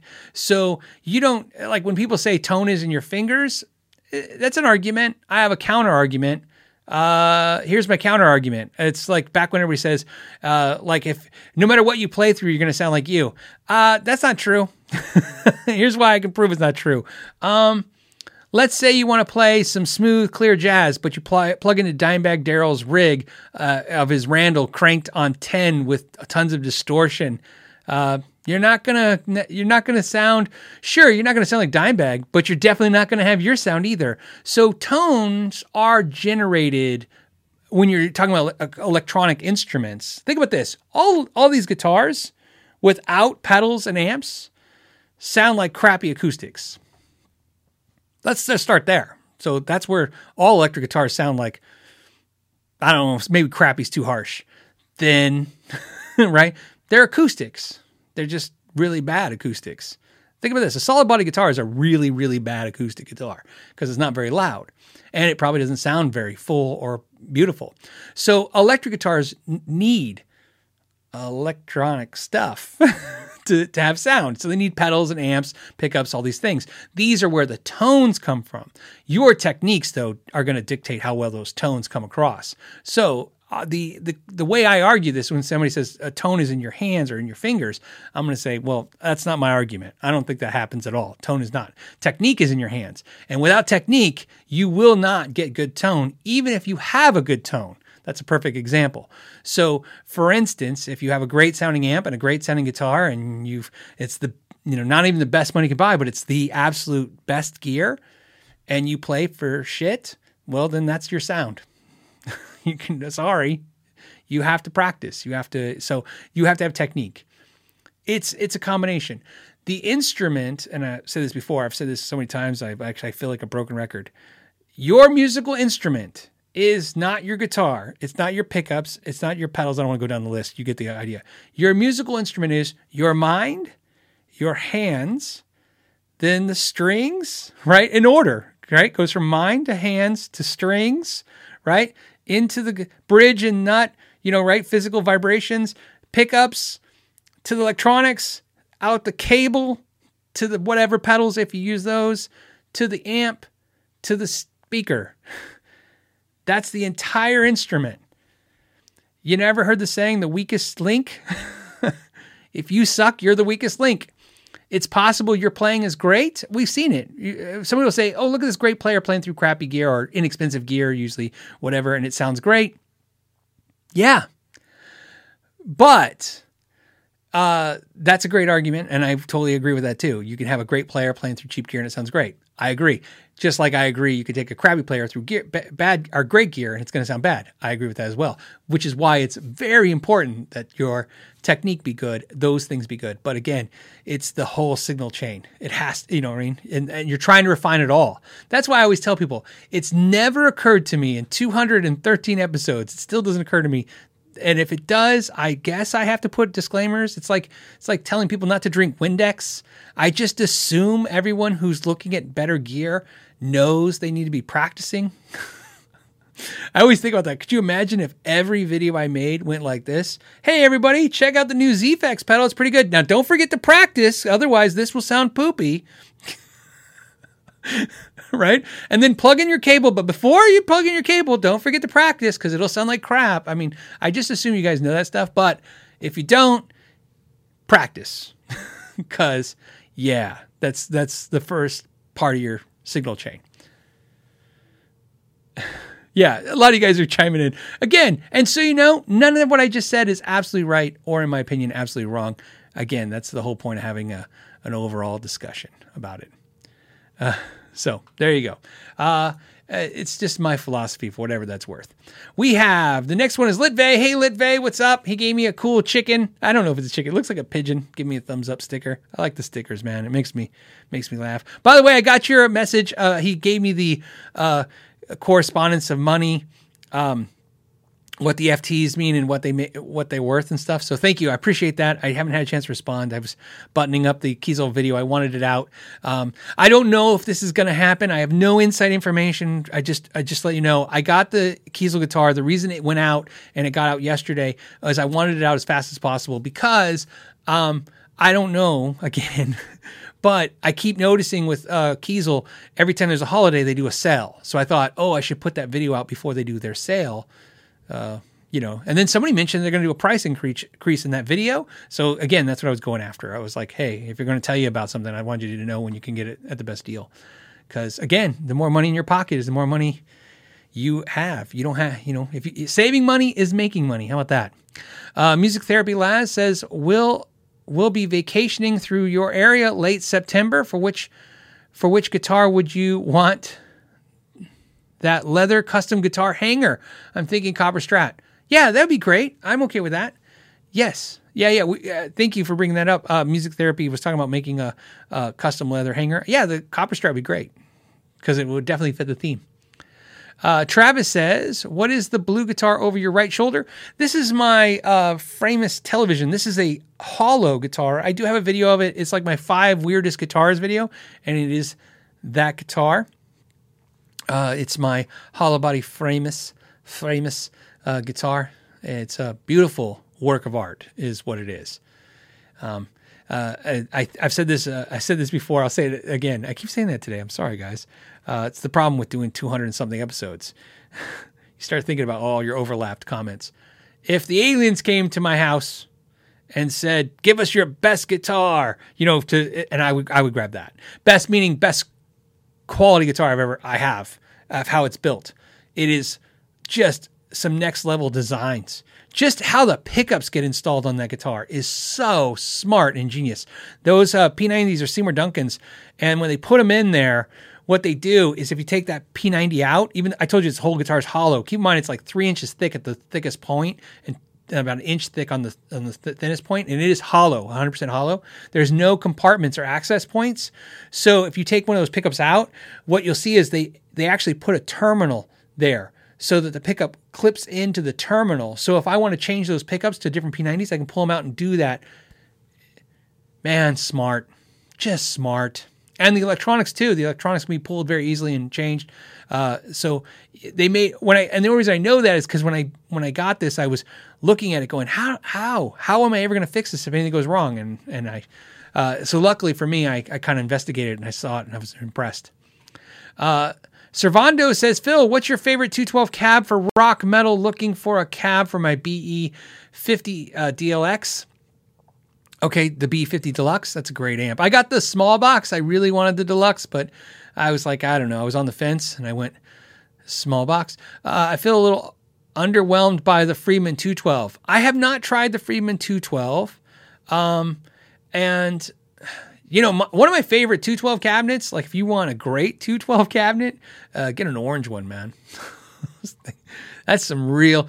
Dude, those cabinets are legit. Got the 2 vintage 30s. They're just built. They got a lot of low end. I bet you that would do really well with the Friedman. I bet you the Friedman, because the Friedman's got the mids. It's like a Marshall in the idea that it's got the mids, right?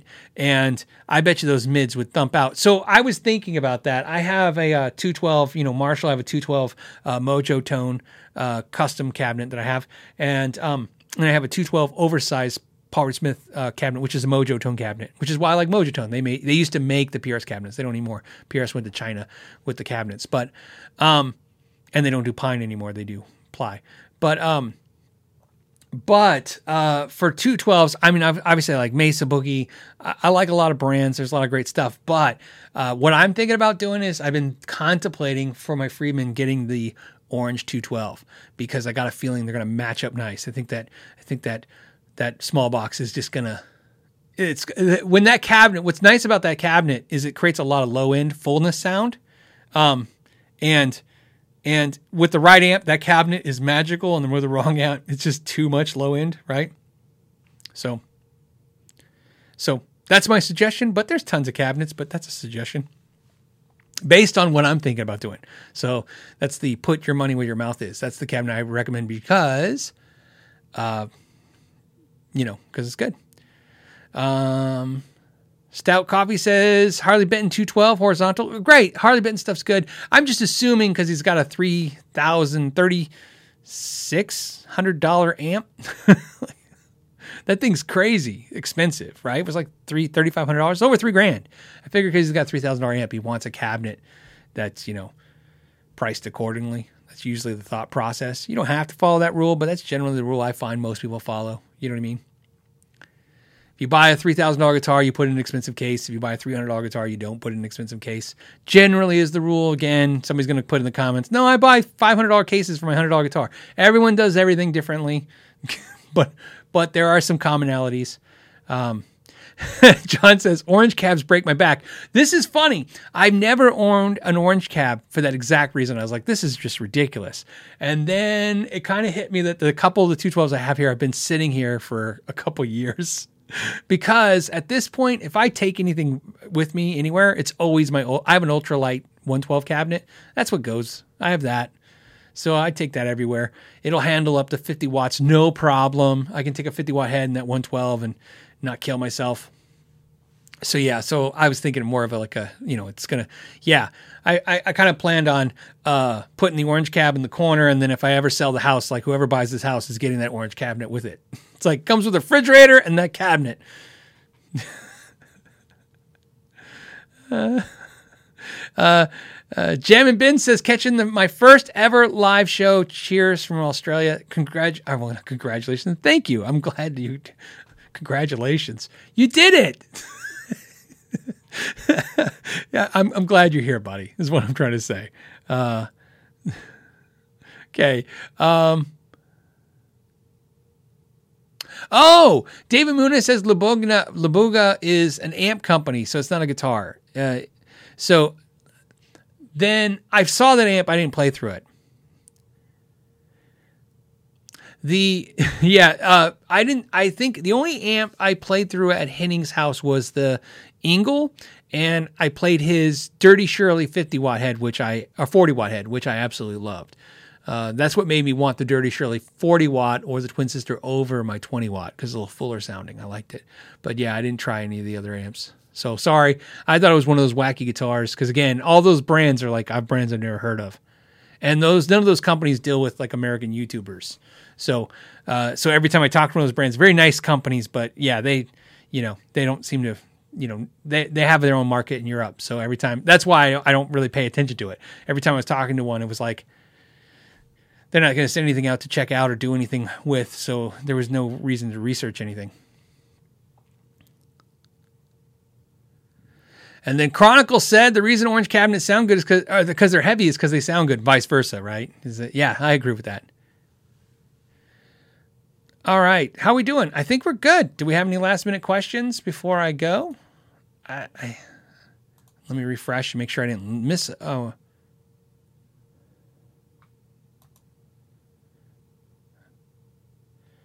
Okay, so Mike Mike is the last super chat. So let me do the super chats and then we'll hit some non-super chats and we'll call it.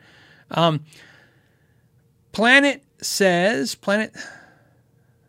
Solanke says, Ibanez, Floyd Rose, or Kahler Pro, which is easiest wiggle stick to add to a non-floating guitar, possibly for an Epiphone Nighthawk? You're talking about to install it? The Kahler's the easiest. You don't have to do a rear route. It's pretty straightforward. If I was, going to pick which one I wanted to install, it would be the Kahler. Now, I have templates for the Floyd. I've never installed an Ibanez tremolo, like Floyd Rose style edge bridge in a guitar. Not in a non-Ibanez guitar. So I've never done it, so I don't even know. I would assume there's templates for it, but it's just a request that's never came through. It's nothing I've ever personally done. Floyd Roses, yeah, you install them from time to time. It's a typical thing. A lot of times with Floyd Roses, it's not so much you're installing them. In my world, the majority of Floyd Roses I've installed over the years have been Floyd Rose change out. So in other words, they have like the cheaper ones. So I got to plug those posts, holes, drill new posts, widen the spacing, you know what I mean? So you're just, because different Floyd Rose have different specifications and their size and fit. So that I've done. Kahler, though, is the easiest because, again, it's all top mounted. Very, very cool. If I was going to suggest something to do, Kahler is one of those bridges where I have a Kahler, I have a Floyd Rose. Some people are diehard Kahler. Some people are diehard Floyd Rose. I liken the issue of Flailer and Kahler. No, Flailer and K-Rose. Kahler and Floyd Rose. There's things to like about both. Some people are, like I said, are diehard one or the other. I like both. And I never understood how Floyd Rose won other than Eddie Van Halen used them. And that makes some sense. But I always thought from all the other perspectives, it seems like the Kahler was the better guitar bridge. And here's why when I say better, I mean easier to install, easier, to maintain. So it's weird that it didn't win out against Floyd Rose, but I do recommend it, and I like it. I'd like to see it come back on more guitars, but it just seems like it never lands right, never wins. iFreeman1 says, "Hey Phil, first time going to a tech to get my guitar set up. Any tips, suggestion, things to look for?" Sure. Like I said, diagnose your own guitars. Best advice I'll ever give anyone and is to do exactly that. So take some pictures of your guitars, of course, like I said, not, for a ton of reasons, but do that. But also, like I said, diagnose the problems, not just tell the problem. So like, don't say like, the action sucks. Like take some measurements, write some stuff down. Have an ability to be able to not only communicate your problems with that technician, but also a way to actually tell what the technician did other than just you pick it up and it plays great. Because sometimes that's nice too. You don't need to know specifications. You play the guitar, it plays better. It's better. However, it's a lot nicer to know, what they did. And you'll know what they did if you do some diagnostics on your own guitar. So like I said, take some measurements, take some visuals, look at the guitar, figure out the issue. So there you go. John did a super chat for no reason, and Mike says, "Hey Phil, are you?" Well, when I say John did it for no reason, I mean he's just tipping the channel. I shouldn't say no reason. That seems really rude. I apologize, John. Let me give you credit for a second. Thank you so much for super chatting the channel. It's like, yeah, I appreciate it, is what I want to say. Mike says, "Hey Phil, are you seeing supply chain issues?" Oh, hell yeah. I'm waiting 6 weeks for Dirty Shirley 40 watt from Sweetwater, all places. Dude, I can tell you, I can tell you, for what I understand, is the Dirty Shirley's, there's a problem right now getting Transformers or something, and that's why. Because trust me, I want the twin sister. Same thing. They're not in stock anywhere.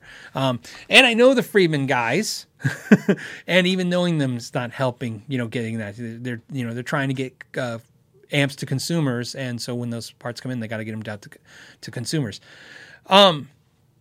So yeah, supply issues are everywhere. So you guys know, I mean, it's epically bad out there. So very clear, the wood problem is affecting our industry. So I mean, you gotta understand that's happening. Cabinetry is more so than guitars, but it's happening right now. A lot of cabinet manufacturers in the U.S. are building cabinets at a cost that's equal to what they're selling us the cabinets. The thing I can tell you, though, is when I've talked to a couple cabinet manufacturers across the U.S., companies that are building cabinets and head boxes and all kinds of stuff, they all say the same thing, even though they're not talking to each other. They all say the same thing, that they're literally eating the cost of these, hoping that the wood problem gets fixed by the end of the year. The other problem, so you know, is there's also steel issues, so the chassis. So again, when I talk to amp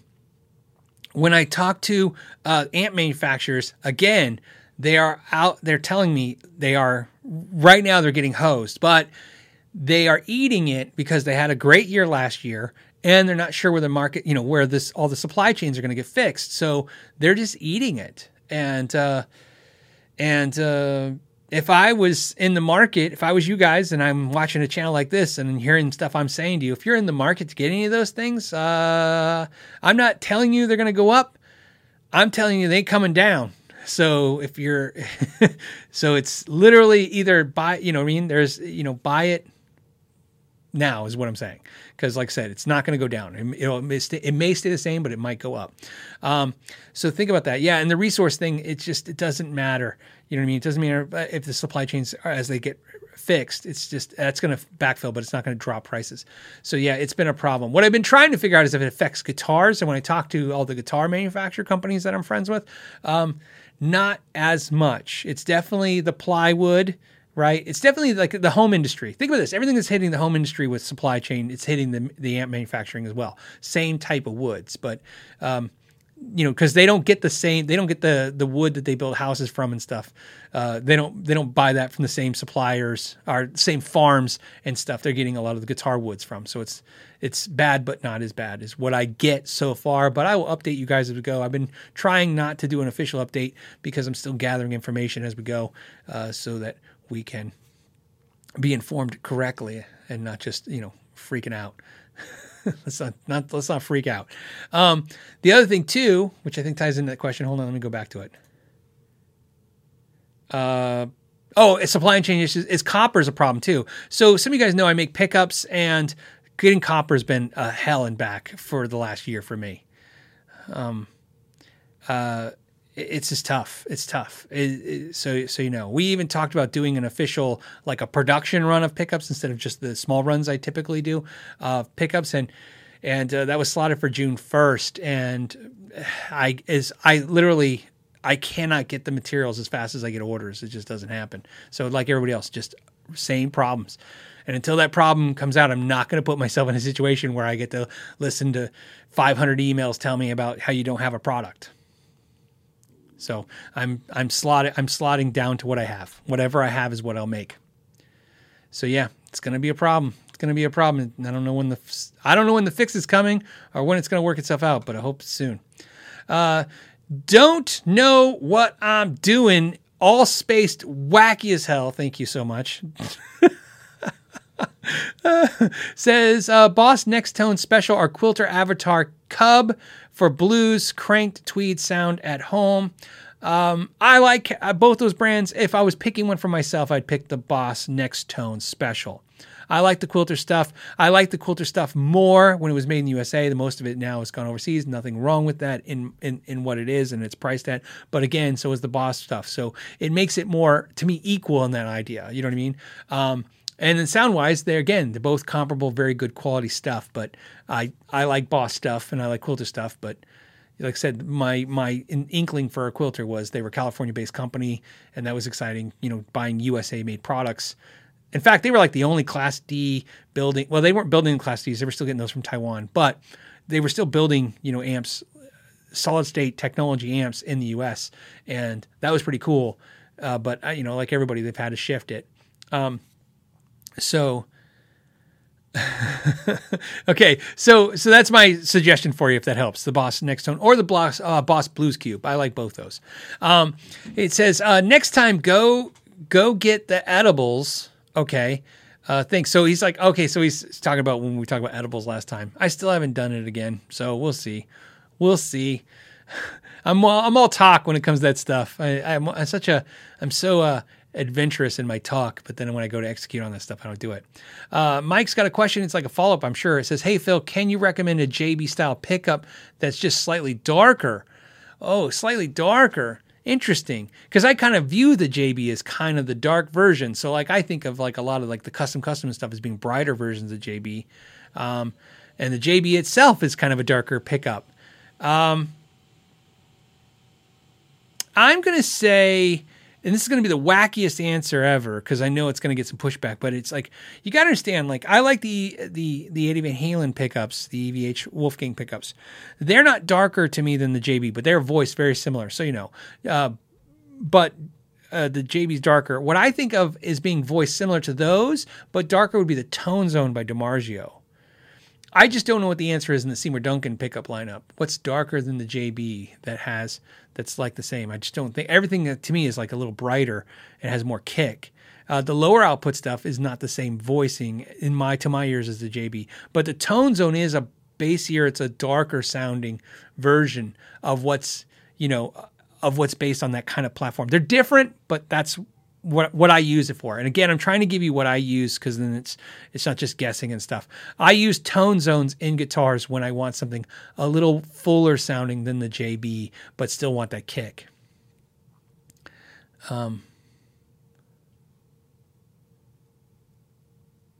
Okay, hold on a second. And then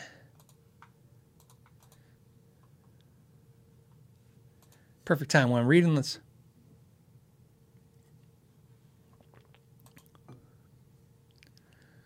Okay, and then I know I said no more super chats, but Six String Steve did a super chat for no reason, or no reason being he wanted to tip the channel. I appreciate that, man. That was really, really kind of you. And then I want to just talk about some of the stuff we're talking about before. Philip Pitt said the Duncan Distortion is nice. See, I like the Duncan Distortion as well, but I think of the Duncan Distortion as being more mids and more highs, but mostly more mids than the JB. Again, the JB to me is kind of a thumpy, darker sounding pickup, which is like why I like it. Chronicle says the JB is very bright. The custom is warmer. The custom could be, I could see where you perceive it that way. Sure, why not? The JB is not what we consider a bright pickup though. When it's why so many, think about this. The way you look at pickups is you think about the pickups and what they were designed to do. The JB was a pickup that was obviously used by so many musicians through Marshalls, and Marshalls are bright and mid-rangey. And so a lot of pickups like that would push the amps, but also thicken up the sound a little bit, which is why so many players went to the JB. I mean, Eddie Van Halen was a JB fan too. I mean, everybody was a JB fan. To me, I've said this before, besides the PAF, right? The PAF, which is like the 59 pickups and the 57 Seth Lover style pickups, right? So you have that lineage right there. And to me, almost one in and of itself. This is the way I just kind of stream it down, right? Because pickups can make you crazy. As you know, I have almost all of them at some point, and they can make you crazy. But you got to think about things in this context that I think makes more sense. Think about it in the majority concept. You have all these PAF style pickups, and then you have this JB pickup, and then you have this super distortion. And those three pickups essentially are, in my opinion, every tone that you could possibly want to get out of a humbucker for the most part. So in other words, if you had a JB, and again, people are going to have opinions, and that's good.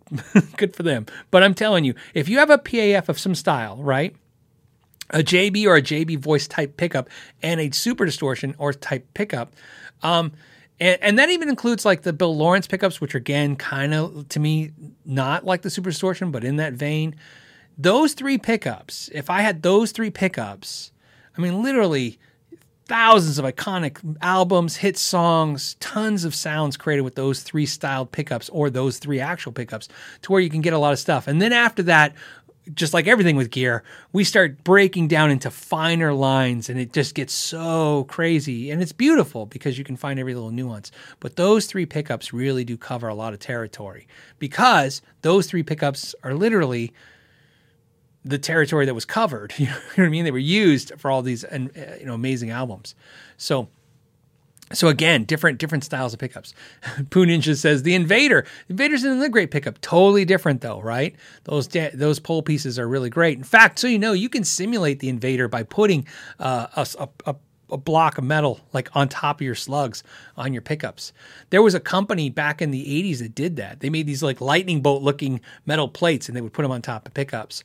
One of the pickups I make, which is called the Copperhead, what it does is it does the same thing. It's for a strap, but what it does is just like a tele pickup.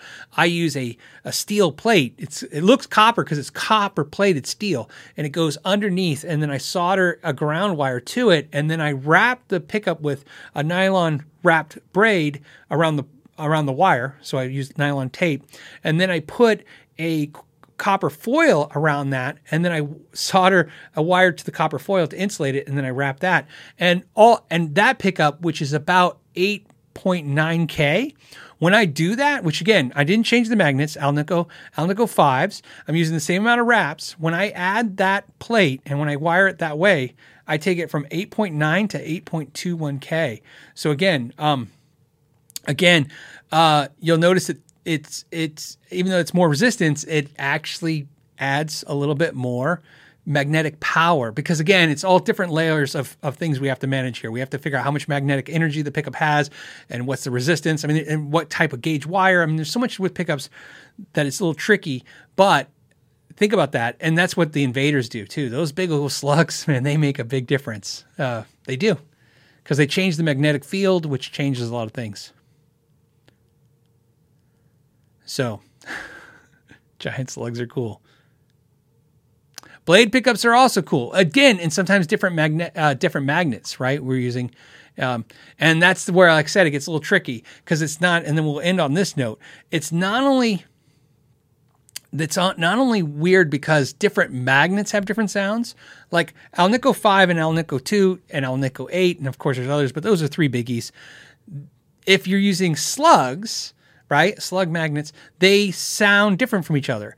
But if you use bar magnets, like an Alnico 5 bar magnet versus an Alnico slug magnet, those 2 magnets sound different than each other if you're using the pickup, even though the same. So sometimes knowing something's an Alnico 5 tells you nothing if it does, because if you don't know, not only you know what type of magnet, but you need to know how much of the magnet's being used, because again, that changes things. Tampa Blue says, do they make shilling tape for pickups? Not that I've seen. I just did this. This is something I do. But when I say I did this, I never want to mislead anyone. Everything I do is just like everyone else. It's all the things I've seen and worked with, and I pick and choose things that I liked and put them together and go, that didn't work. And I picked another combination of things and I go, that works. And this is just something I find works. And the reason is I had to insulate the coil because adding that damn plate on the back of the pickup really, like a Telecaster, really starts punching with the sound, which is great, but it got a little like a little wild, you know what I mean? So I learned to fix it. That's how I learned to fix it. Again, everybody's up to something. You always, like I said, no, but at this point, almost everything's some kind of rehashed versions of rehashed versions of rehashed versions. So,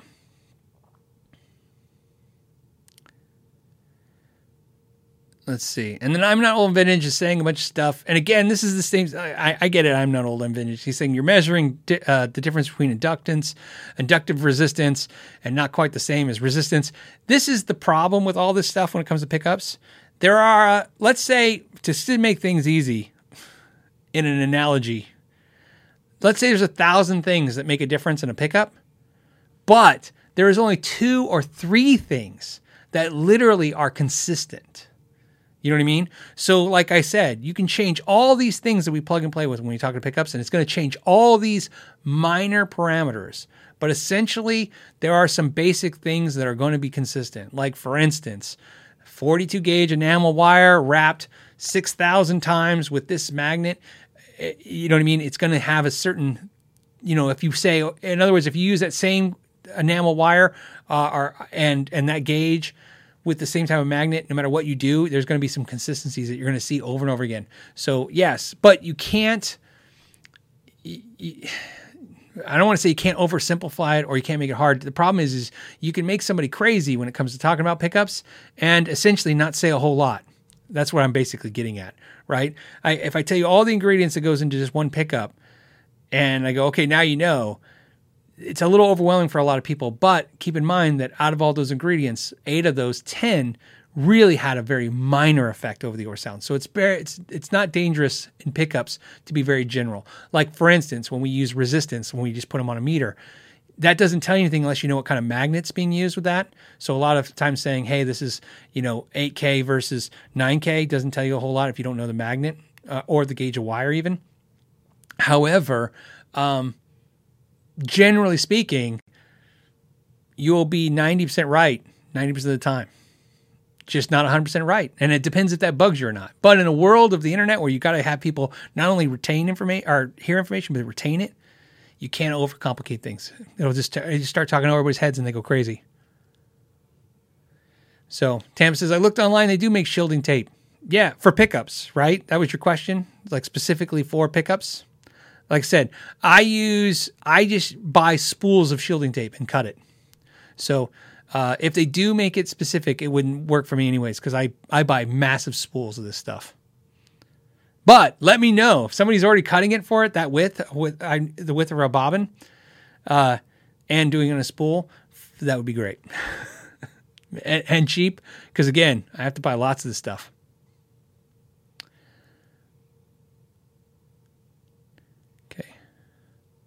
Yeah, Poo Ninja says the ears will tell you the most about the sound. It's a perfect example. I have this problem all the time, as you know, the whole know your gear philosophy, which is not to do specifications, but to understand things by actually touching, tasting, reacting. Right? That's how you know stuff. You know what I mean? Your experience of it. When I do reviews, I try to give you some specs, but I find sometimes people get really focused on that stuff. And ultimately, I try to use my words in a very not only appropriate way, but in a very telling way, which is, if you notice, I say this all the time in the videos. I'll say, here are the specifications. And then I go, but we won't know the real truth until we hear it. And then I play it. And that really tells you more. You know what I mean? Listening.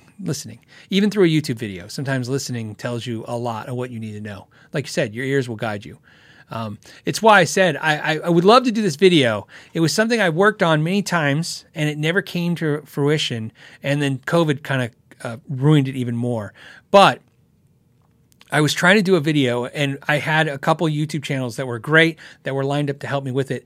And this is the cool idea. The idea was take somebody like me, which is the guitar tech, just as average Joe guitar tech person, but obviously I know my way around the instrument, and take a player, right? A channel that's not a tech channel, but a channel that's like a playing channel, right? They know how to play the guitar. And here's my theory. Send us both into a store and have us pick the 5 best guitars in the store. This is the video I've been trying to work on, but then like I said, COVID killed it. And the question would be, even though I would be diagnosing things and looking at things and figuring it out, would I pick the same guitars as someone who just picked it up and just through playing, their sensibilities would do it? And this is why I want to do the video. I find that to be the case every time. Tyler Larson was the first channel I ever interacted with where I learned this and I saw this in real time. I watched him not really know specifications of something, but literally come to the same decision as me very quickly, just from his experience of playing. You know what I mean? He plays, obviously he plays very well. So he played it and he's like, yep, this is right. Where I was like, I was looking at it to figure out if it's right and diagnosing it. So anyways, so like I said, well, hopefully maybe one day we'll do a video like that. It'll be interesting because I think the result will be what I think it is. I think you don't have to know any specifications of any guitars to know if it's right just by picking it up. All right. On that note, we're going to call it. We did 2 hours. I hope you guys enjoyed this. I like doing these from time to time. These like I said, what I call the European friendly time zone ones. Let more people come in, let different people come in. And it was really cool. I appreciate everyone who showed up and asked questions. And there was one last little thing I saw, and it just worked out, which was two questions, actually. One was somebody asked me about shielding paint versus tape.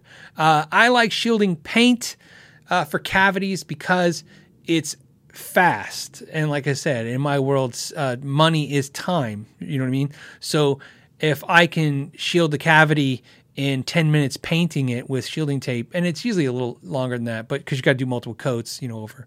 But it's better and faster for me, and I like the result. But I don't necessarily go, oh, it's better than tape by any means. It's just cutting tape out, and here's why. A lot of times you got to think differently. So here's why we got to think differently. A lot of times, if you get tape and you tape off your cavities, you're just going to do it.